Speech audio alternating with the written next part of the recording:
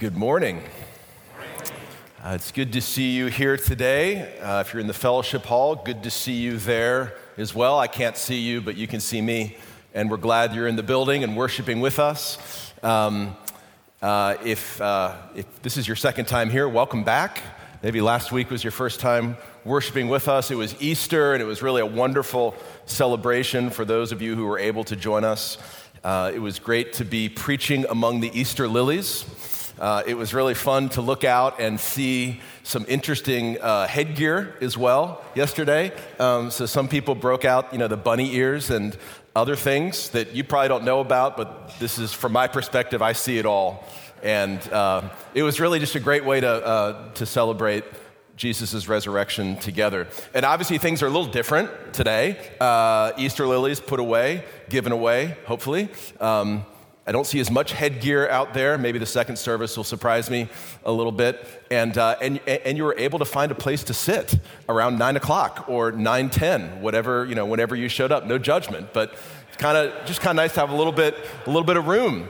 And yet here we are, a week removed from Easter, and it would be tempting, maybe, and actually maybe somewhat of a habit, to just put the resurrection of Jesus on the shelf for another year.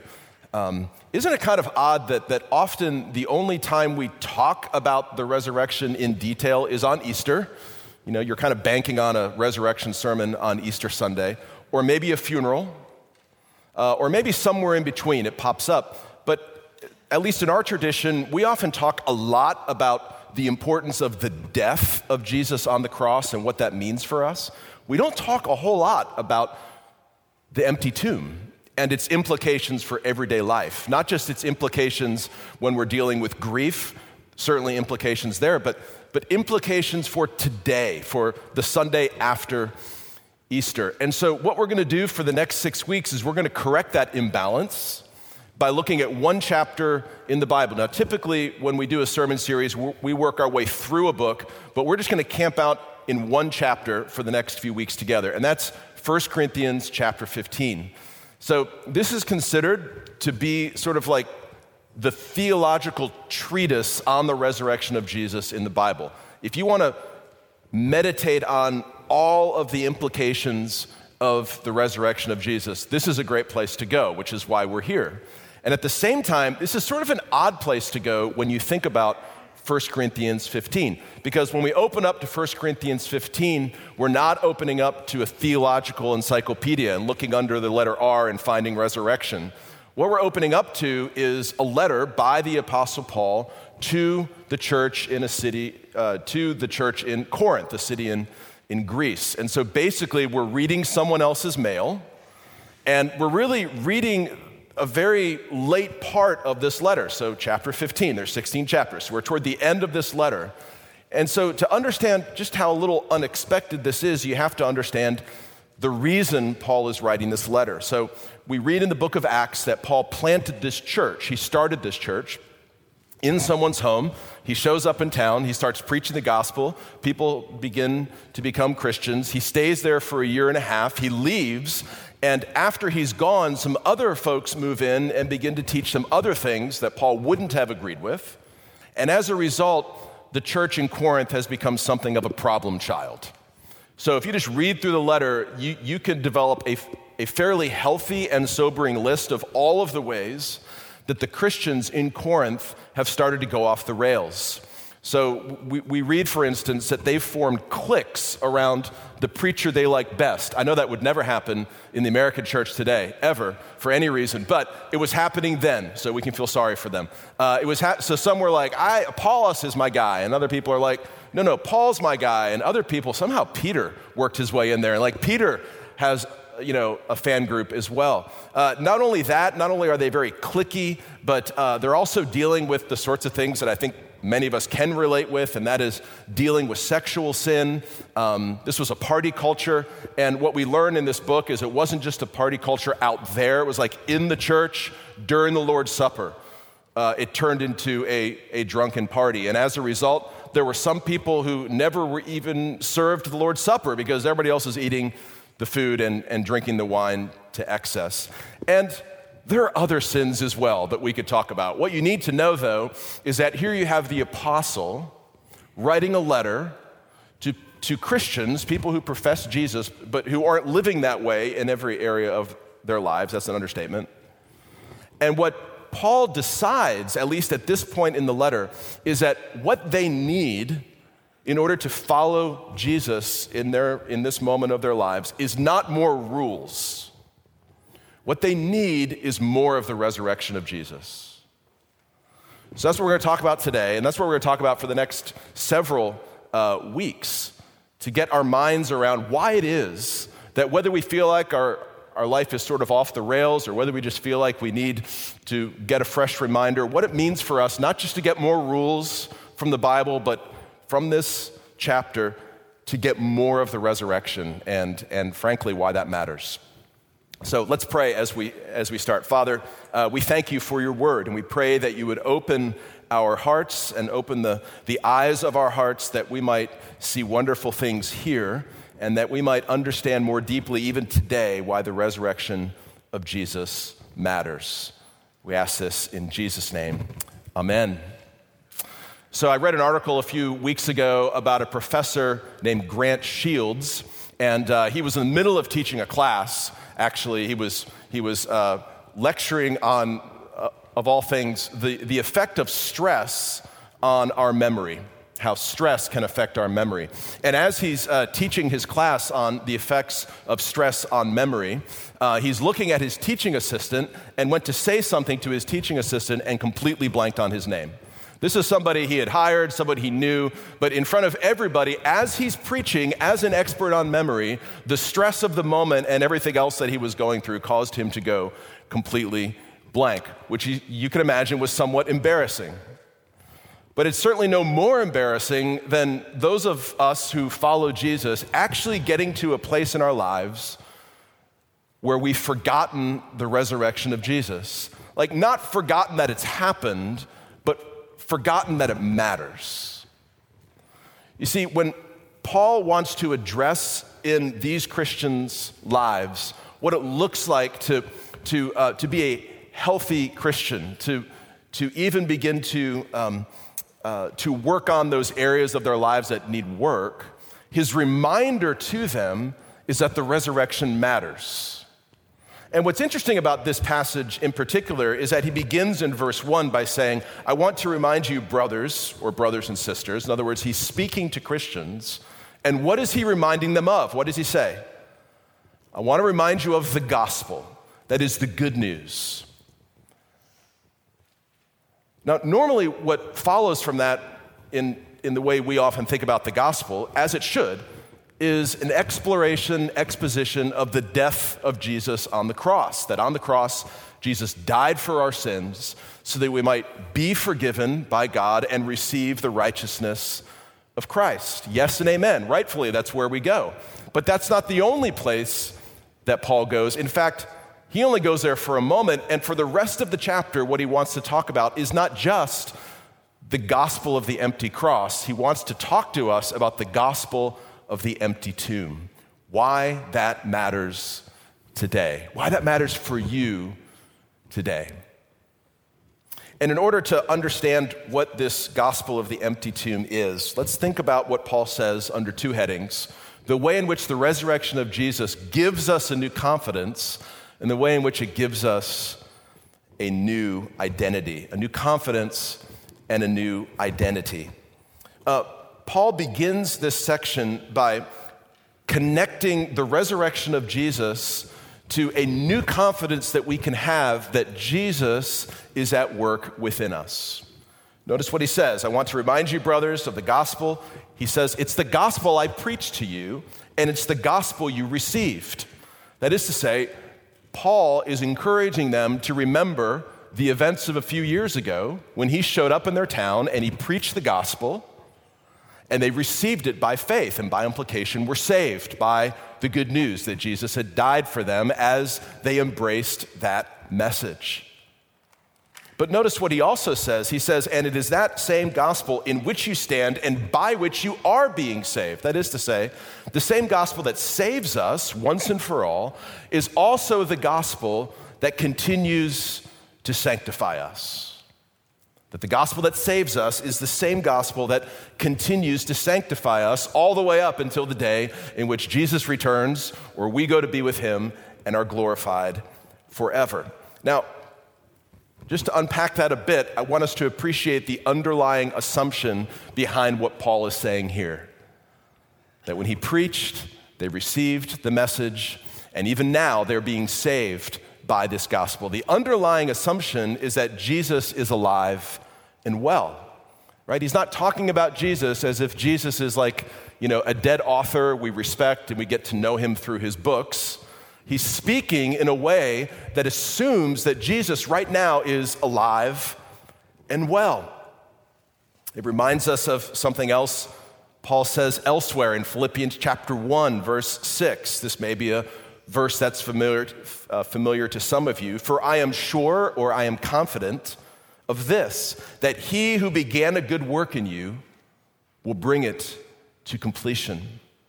That he who began a good work in you, when you received the gospel, will bring it to completion. That he who began a good work in you will bring it to completion. Okay, now I'm all for, Christian world and life view. Okay, I'm all for it. I'm on board with that.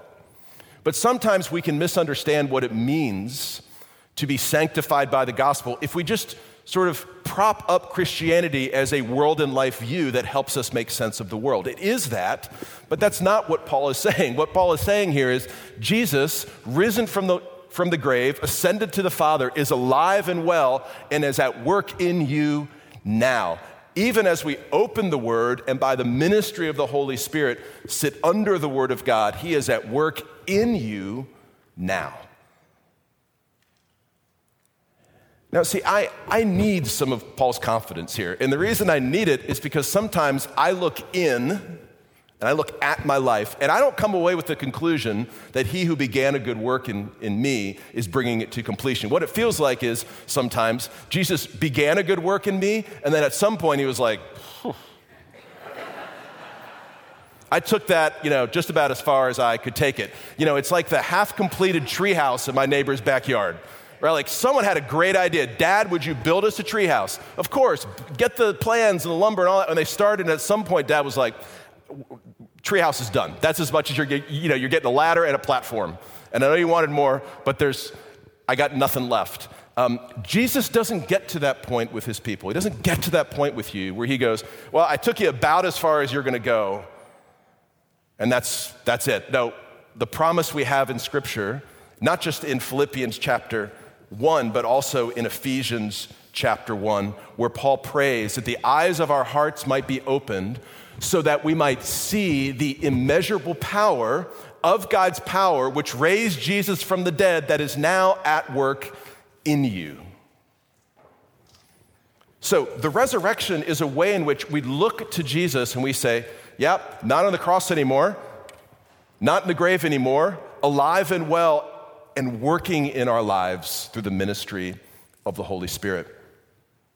Secondly, we have new confidence because of the resurrection, not just in the work Jesus does in us, but the work Jesus does for us. Now, thankfully, Paul doesn't do what I might be tempted to do. When I bring up the gospel with you, or bring up a topic I've talked to you about before, I'd say, well, just go download those sermons, or I'll send you my notes, and you can review those. Paul doesn't just do that. Instead, he goes, tell you what, let's just go through this again. Because he says, verse 3, the things I delivered to you, past tense, we talked about this, that's what he's saying. These are of first importance. He's saying there's nothing else I could talk to you about that's more important than this, which is the work that Jesus has done for you. We talked about the work Jesus is doing in you. He's talking now about the work Jesus has done for you. And let's look at that together. As Paul does the review, let's do a review ourselves. Verse 3, that Christ died for our sins in accordance with the Scripture. I want you to notice that phrase, Christ died for our sins. So the death of Jesus is an example to us of sacrificial love. Greater man has no love than this, that a man lay down his life for his friends. Yes. And yet it's more than that, right? It's accomplishing something for us. Jesus died for our sins. He paid for our sins on the cross once and for all, past, present, and future. And it's worth just thinking for a second about the fact that the Corinthian sins, the ones we talked about a moment ago, are included in that list. Right? So they're sexual sins, the fact that they're abusing their bodies with substances, the way in which they're treating each other with cruelty, the way in which they're ganging up on Paul, the guy who planted the church, and all of the rest of what's listed in this letter. Paul has this in mind. He's speaking to them and he's saying all of your sins, and he's saying to us, all of your sins paid for Jesus on the cross. And then he goes on to say, and he was buried. In other words, it wasn't a fake death. He wasn't just woozy. He didn't just pass out. He was buried. He was dead. And, verse 4, he was raised on the third day in accordance with the scriptures. Raised on the third day. Resurrection of Jesus mentioned here as part of the good news of the gospel. Now, what follows from that, and really what Paul spends most of his time on as he's recounting these events, are the appearances of Jesus.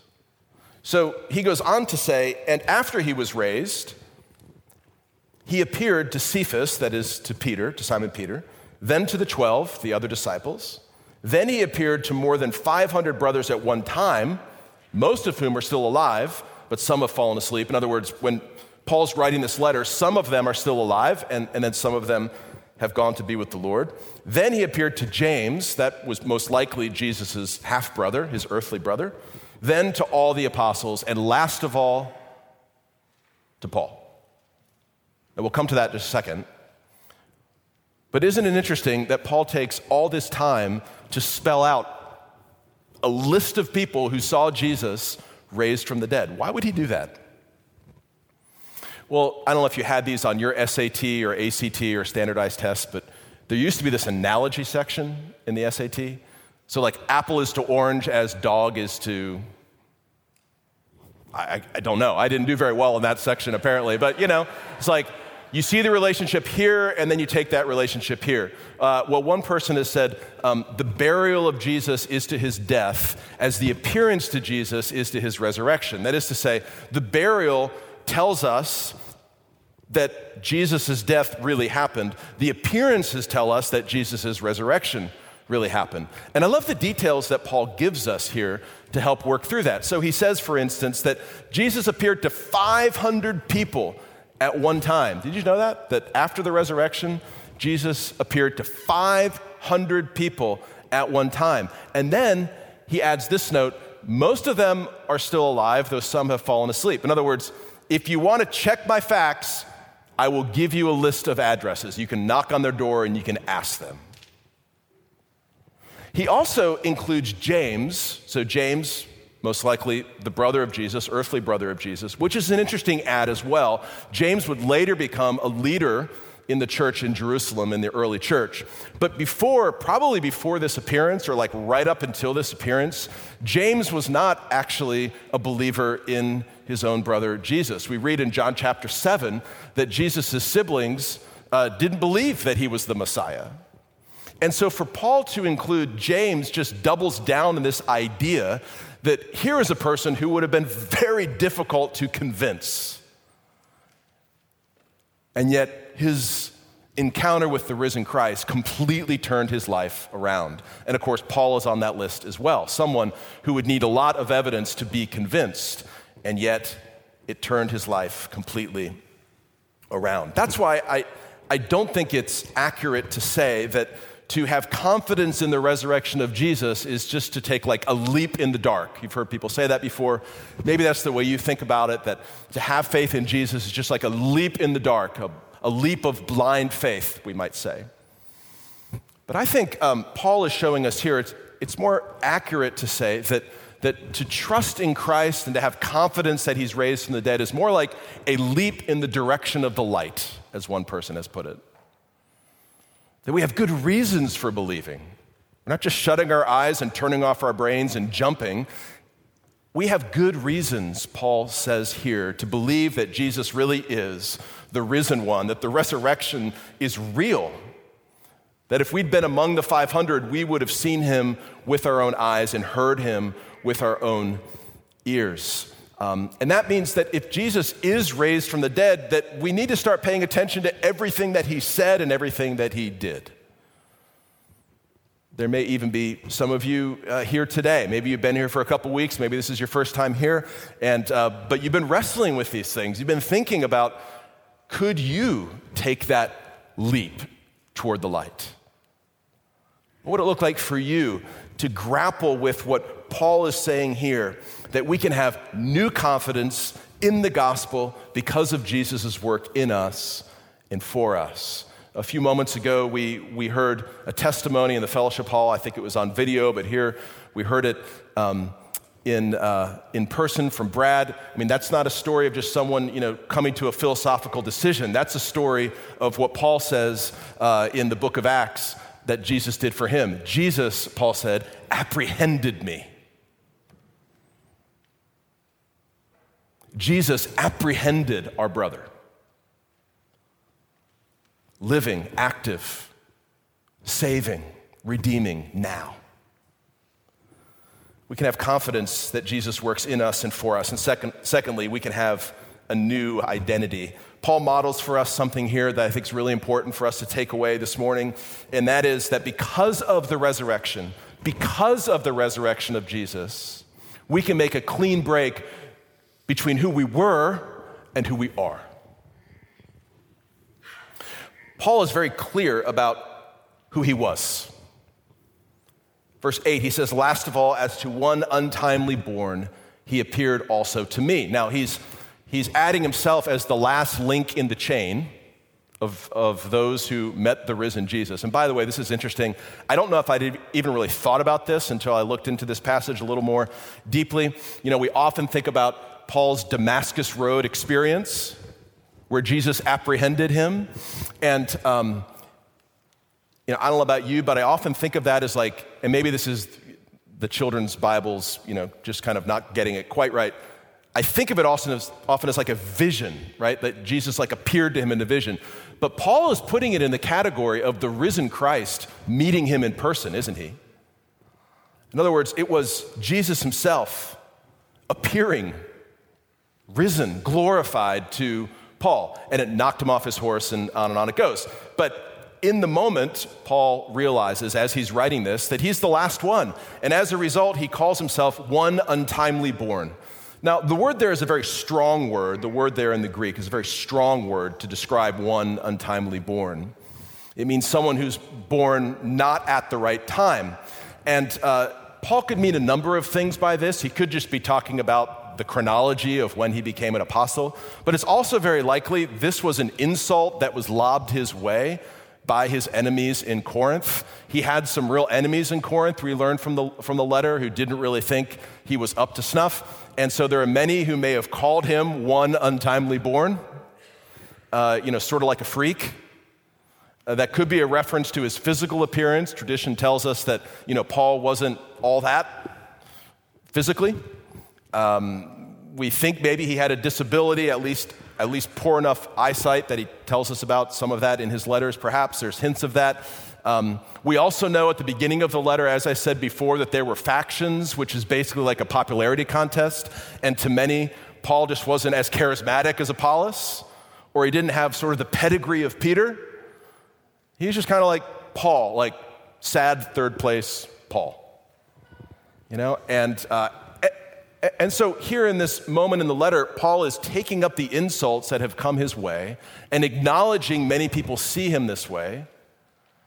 And in a way, he even owns them, right? Because he says, I really am unworthy to be called an apostle. Why? Because I persecuted the church of God. Paul is saying, in some ways, these insults are true. I really am out of my league.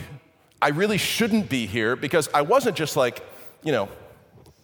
mildly opposed to God. I was actively fighting him. I was an enemy of God's people. I was murdering Christians.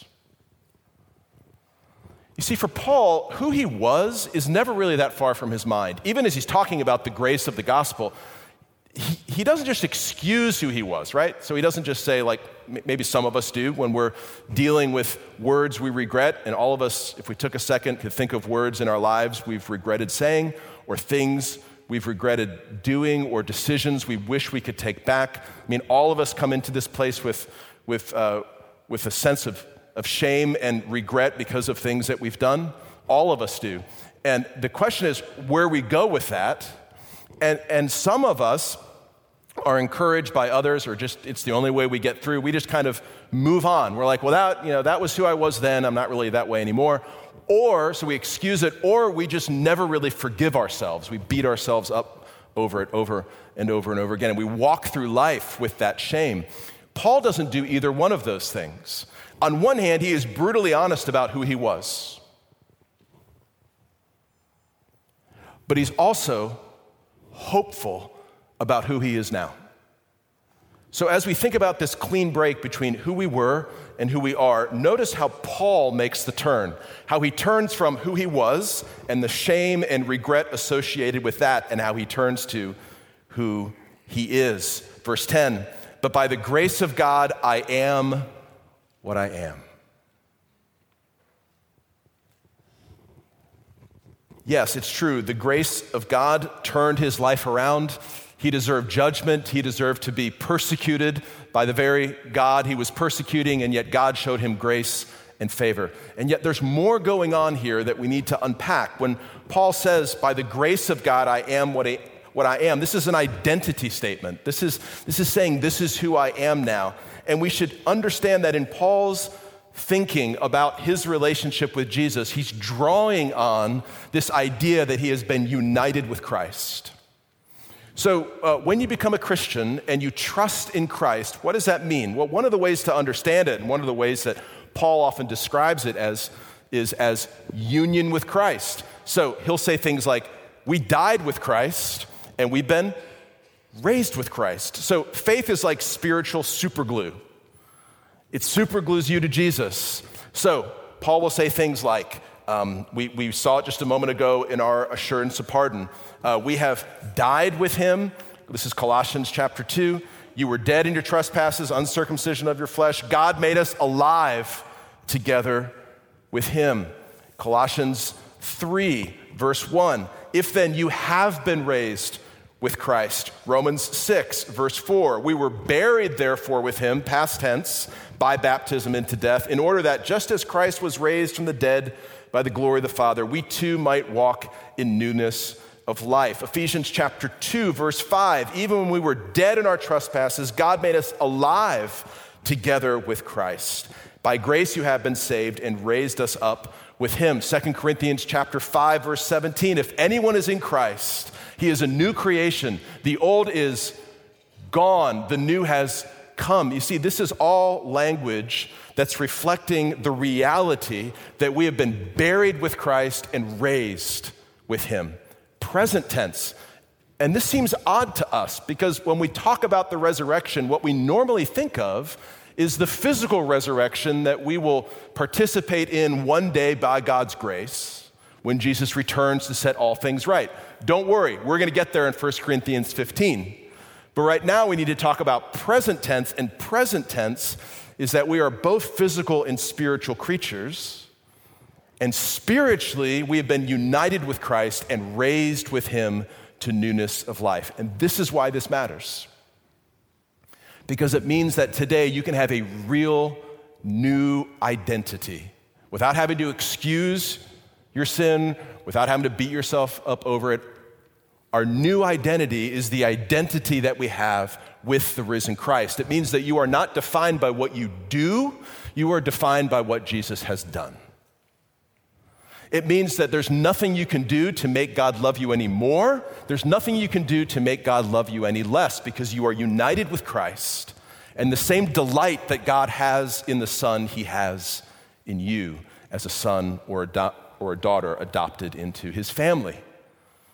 And it's not only this wonderful news that we are now defined by what Jesus has done, it's this wonderful freedom we have that Paul describes in verse 10, I worked harder than any of them, not to prove himself to God, but rather because God had proved himself faithful. Yet not I, he says, but Christ in me. Yet another confirmation that Jesus is alive and well, active in our lives even today. You know, this clean breaks can sometimes be hard to get our heads around. I remember a friend of mine who was a Canadian citizen, was becoming an American citizen, and I went to his citizenship ceremony. Some of you have been to citizenship ceremonies before, and you know there's this wonderful moment. There's all these different people there, all of them from different parts of the world, and all of them in a way making a clean break with one identity and forming a new identity. Now, my Canadian friend still said things like and still called a hat a toque and all that stuff. So we never quite got that out of him. But the fact is, in that moment, he went from being identified as a citizen of one country to being identified as a citizen of a new one. And in a similar way, what Paul is describing for us here and modeling for us here is that because of the resurrection, we really have a new identity. There's a clean break between who we were and who we are. Now, we're going to talk much more about this in the weeks ahead, but let me just summarize and close with this. What Paul is saying here is basically this: the resurrection is true. And thank God, the resurrection is true. Let me pray for us. Our gracious Heavenly Father, we thank you for your word. We thank you for the assurance it gives us that we belong to you, body and soul. We thank you for raising us with Christ, and one day that we will be together with you forever.